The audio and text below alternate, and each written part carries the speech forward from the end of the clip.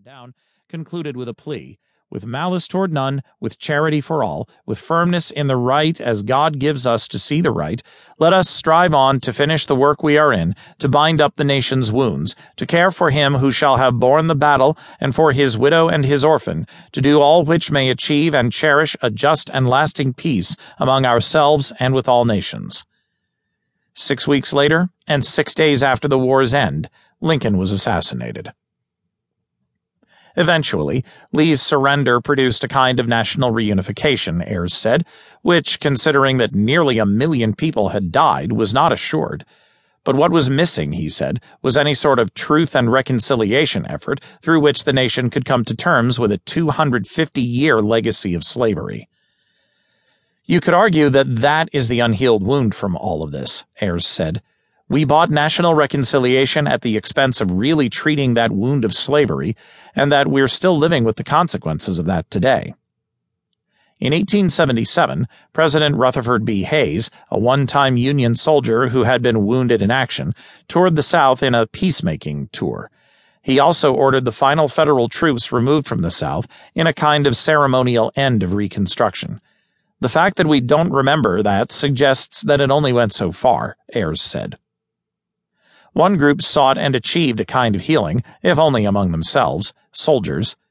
At the level of veterans, there was a lot of reconciliation, he said. In the years after the war, partisans on both sides of the conflict quietly agreed on a kind of implicit narrative. Both sides fought valiantly, no matter what they had defended. The deal there was, look, we both sacrificed for what we believe in, and we can reconcile, Ayres said.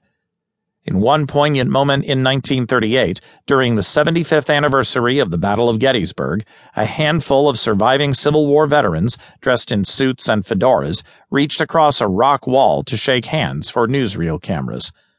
That was seen as the great reconciliation of North and South, Ayres said.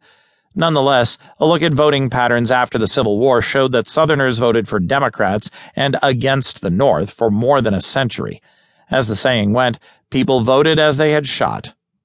Then, a century later, came the Civil Rights era. 2. The assassination of the Reverend Martin Luther King, Jr., April 1968. In the mid-1960s, a decade of expanding rights for African Americans culminated in the passage of the Civil Rights Act of 1964 and the Voting Rights Act of 1965. The measures, shepherded by President Lyndon B. Johnson, were approved just months after the 1963 assassination of President John F. Kennedy, who had pushed for expanded civil rights. They effectively began the transformation of a century-long voting pattern in the South, turning whites against the Democratic Party, and in the 1960s, stirring intense passions against African American civil rights leaders. King, an Atlanta preacher who rose to prominence in the late 1950s and who delivered the I Have a Dream speech during the March on Washington, D.C. in 1963, was one of the key leaders of the movement, spearheading efforts for desegregation, voting rights, and unionization. On April 4, 1968, visiting Memphis to support striking sanitation workers, he was shot and killed at a local motel.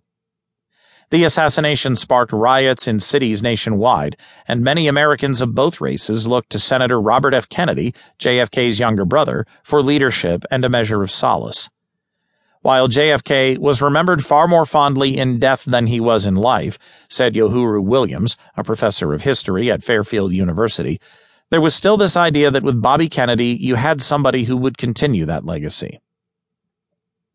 The younger Kennedy, then a senator from New York and an insurgent candidate for the Democratic nomination in the 1968 presidential election, had worked on anti-poverty programs in both urban and rural America. He would have been a stabilizing influence, Williams said. In a lot of ways, it was Bobby Kennedy who represented the hopes for a reconciliation of some substance. Then, exactly 9 weeks after King's death, Kennedy was killed in the kitchen of a Los Angeles hotel ballroom. He'd been campaigning in California. Moments before his death, Kennedy had addressed supporters after winning the state's Democratic primary. Stunned Democrats, facing the prospect of running against Republican Richard M. Nixon, who'd narrowly lost to JFK just 8 years earlier, failed to coalesce around their establishment candidate, Vice President Hubert Humphrey. That summer in Chicago, the televised spectacle of a chaotic convention in which protests